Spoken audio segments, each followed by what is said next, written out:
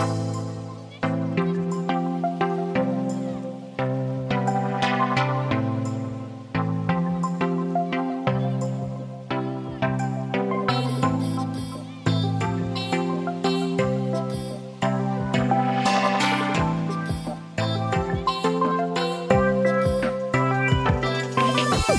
and welcome to Medical Motherhood for February 26th, 2023. I'm Shasta Kearns-Moore. Medical Motherhood is a weekly Substack newsletter and podcast on the experience of raising disabled and neurodivergent children.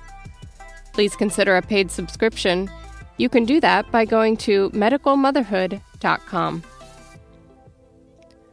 A version of today's essay ran on May 29th, 2022, just after Julie Beckett passed away. It is my highest viewed piece, so I thought it was time to re-record it. Enjoy. Medicaid would have paid for Katie Beckett to live her entire life in a hospital. Her mom, Julie Beckett, had other ideas. Not only would that have been a waste of government resources, but a poor excuse for a childhood. So Julie Beckett collected arguments and data and took her advocacy all the way to President Ronald Reagan. Within 2 days of the president speaking about this, administrators made an exception for Katie. Soon after, there was an option for states to create what became known as Katie Beckett waivers that would allow funding for disabled children to be raised at home. Julie Beckett died in May 2022 at the age of 72, according to her New York Times obituary. Her daughter passed away in 2012, but lived to the age of 34. Her prognosis vastly improved by living at home. The Times obituary credits the Beckett women's advocacy with liberating hundreds of thousands of children from the path of institutionalization.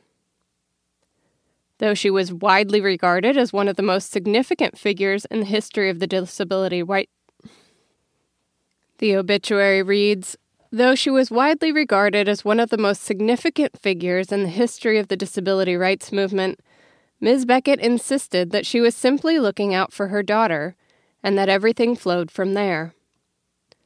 There comes a moment in parenting, she wrote in 2017, where you discover strength you didn't know you had. All because your child needs you. There are many things I wish I could have asked Julie Beckett, but one of my biggest questions is how she felt about the confusing patchwork of Medicaid systems we now have throughout the country. Though many states have some form of a Katie Beckett program, no state's children's services program looks the same, and not all children who qualify get access. There is an entire website dedicated to the many ins and outs of each of the 50 states' waivers as relates to children. Complaints of overcomplexity abound. There's a recent report of disgruntled parents in Tennessee. Some states, like Nebraska or Omaha, are only just now getting around to cutting down years-long waiting lists for children. Others aren't even trying. Some states give parents a set budget that they can use to direct care for their child, while others make them employers of in-home caregivers. This is also true for disabled adults or their representatives, but I'm here focusing on how these programs work for kids, who always have a legal guardian directing care. In some states, like Colorado or Arizona, they have programs that will allow parents to be paid as their own child support worker. The Medicaid system's complexity is so great that even many of the people working in these systems don't understand them. In Oregon, as I have researched how to create a paid parent caregiver program, I have heard several times that the federal government does not allow parents to be paid caregivers under our state's waivers. So I asked the Centers for Medicare and Medicaid Services, or CMS, what they thought. In fact, they said there are several ways that the federal government allows for this freedom. But first, In order for you to understand their answers, I have to explain the different types of Children's Services waivers. Instead of a comprehensive, rational program that applies to every American child, we have several limited, idiosyncratic solutions for various constituencies, even within the same state. There are easily hundreds of different buckets of Medicaid money for disabled children across the nation. Let's start with what Medicaid is. Medicaid was started in the 1960s as public health insurance for low-income Americans. What many people don't realize today is that both Medicaid and Medicare, which is for the elderly, are under the Social Security umbrella. On the most basic level, the change that Julie Beckett was made famous for was enabling her daughter to qualify for Medicaid even though the Becketts were not poor. The dual-income household had, however, exhausted their private insurance, and the only option for Katie would have been to live in a Medicaid-funded institution. In Katie Beckett waivers, which were actually created and funded through a 1982 tax act, disabled children qualify based on their own resources and incomes, not that of their parents. Soon after, Congress created Section 1915C of the Social Security Act. That created what's called Medicaid's Home and Community-Based Services, or HCBS, and there are now 4 different types of waivers for that. Section 1915C, Section 1915I, Section 1915J, and Section 1915K. All 4 of those offer self-direction options, thus labeled because beneficiaries, rather than institutions, get to choose how they spend the Medicaid money. If that weren't confusing enough, there are also Section 1115 waivers that give states Medicaid money to play around with to develop pilot or experimental healthcare projects. There are pros and cons to each of the above 6 different types of funding that can be used for disabled children's in-home services. There are other smaller programs too, but I'm going to stop there. If you do want to take a deep dive, there's a link to a primer on HCBS on our website. In my state of Oregon, we have 3 different 1915C waivers, a 1915K waiver, a 1915I waiver, and an 1115 waiver. We also have a 1915J waiver, but ours does not apply to children. You understand all that? Great. Now you might have a chance of understanding the answers that CMS gave me about paid parent caregivers. First, most of Oregon's children's services are funded through 1915K, what we call the K plan. A CMS spokesperson, who for some reason did not want to be identified by name, wrote to me that Medicaid self-direction authorities allow legally responsible family members to be paid providers. Under 1915K of the Social Security Act, family members can be paid providers as long as they do not act as the beneficiary's representative for 1915K-related activities, such as the person-centered planning process.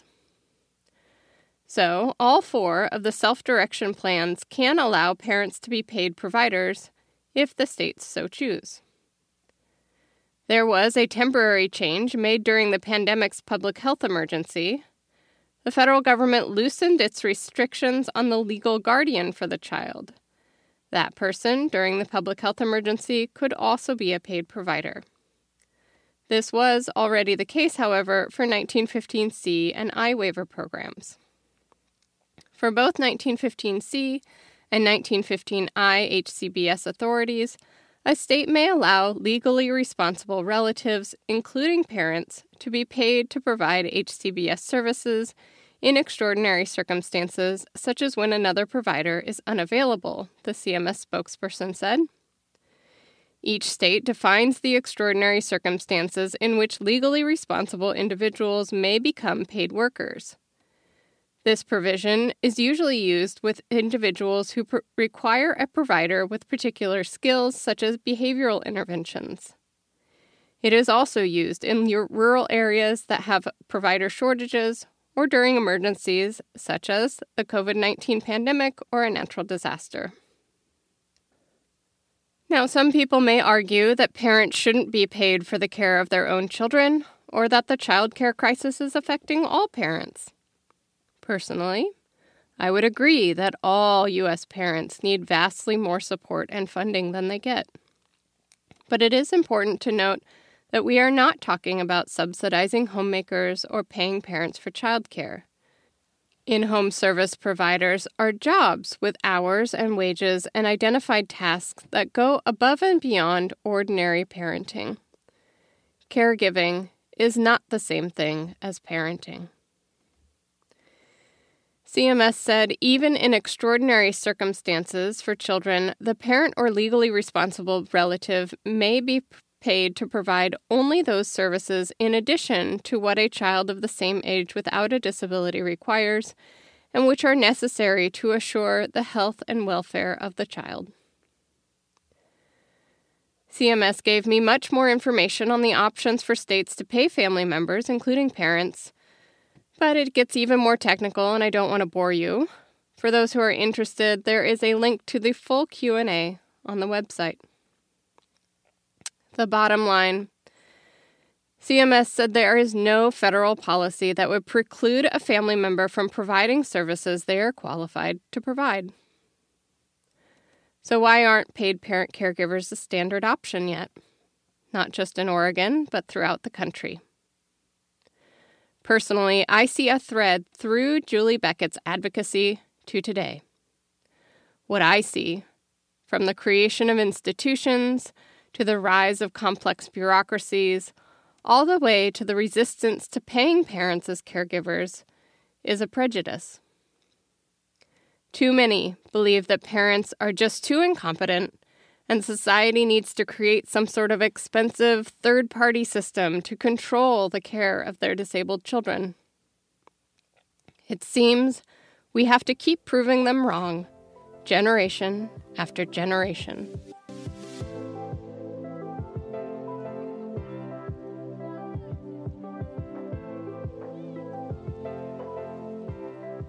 Time for Medical Motherhood's News Roundup, snippets of news and opinion from outlets around the world.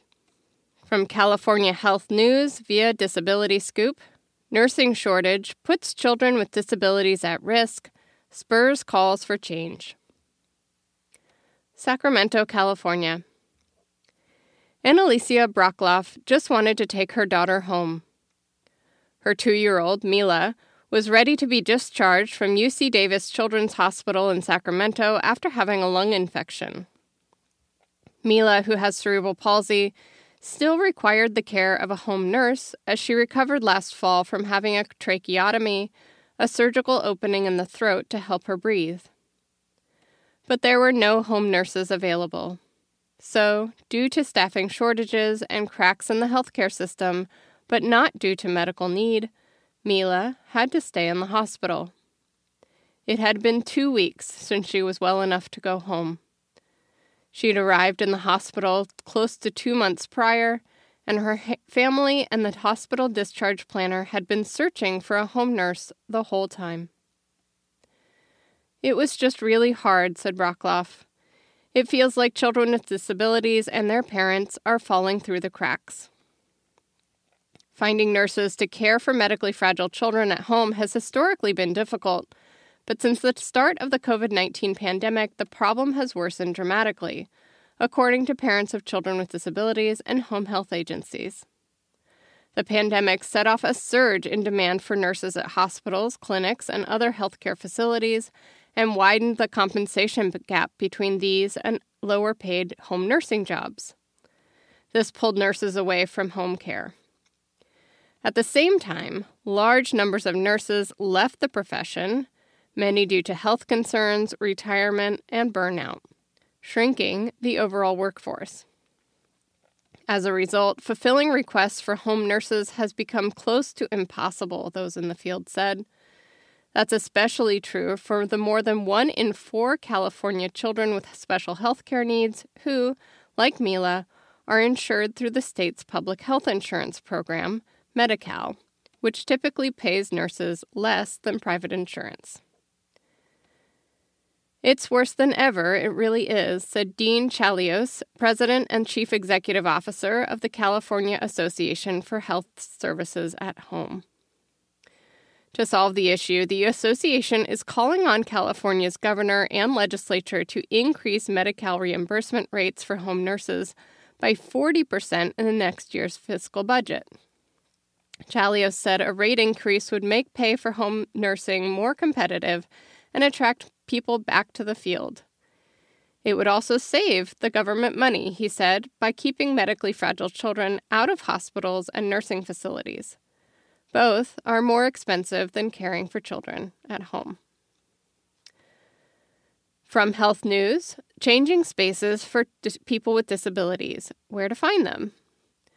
Disabled children, adolescents, and adults over the height and weight limits of baby changing tables requiring help with toileting cannot use regular handicapped accessible bathrooms.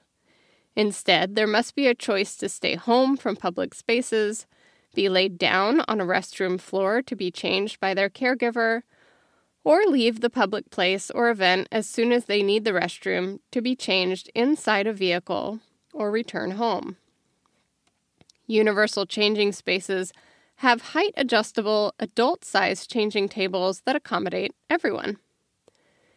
These are necessary for public areas such as restaurants, hotels, venues, movie theaters, and zoos, so that disabled individuals can have equal opportunities to engage in activities and travel. All disabled Americans deserve a safe, private, and dignified changing space. Several states are working to include this population segment in community activities and public spaces. According to the National Aging and Disability Transportation Center, California, Arizona, Michigan, and Pennsylvania have enacted legislation for universal changing spaces in public spaces and accommodations. In addition, a few other states have introduced legislation to be considered by state lawmakers. From the Deccan Chronicle, Procter & Gamble India launches Lead with Care for employees. Hyderabad. Procter & Gamble India on Wednesday announced a Lead with Care program, which offers a holistic support to employees who are caregivers to children with disabilities and special needs. Effective from April 1, the program will enable employees to avail early care and treatment for children impacted by specific neurodevelopmental, cognitive, behavioral, or physical impairments. It will also include medical coverage across diagnosis, doctor's consultations, treatment, cost of medicines and devices, and builds on top of the existing medical support the company extends to all of its employees and their families, including employees of the LGBTQ+ community.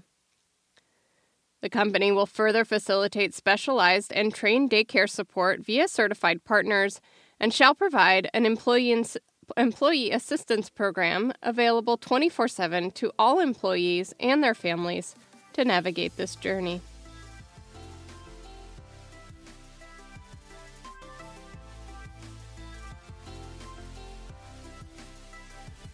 Medical Motherhood brings you quality news and information for raising disabled and neurodivergent children. Get it delivered to your inbox each Sunday morning, or give a gift subscription. Subscriptions are free, with optional tiers of support. Thank you to our paid subscribers. Follow Medical Motherhood on Facebook, Twitter, TikTok, Instagram, or Pinterest. The podcast is also available in your feeds on Spotify and Apple Podcasts. Visit the Medical Motherhood merchandise store through a link on our website. Do you have a story to share or an injustice that needs investigation? Tell me about it, and it may become a future issue. Thank you for listening. Our music was composed by Ehimitsu and used under a Creative Commons license.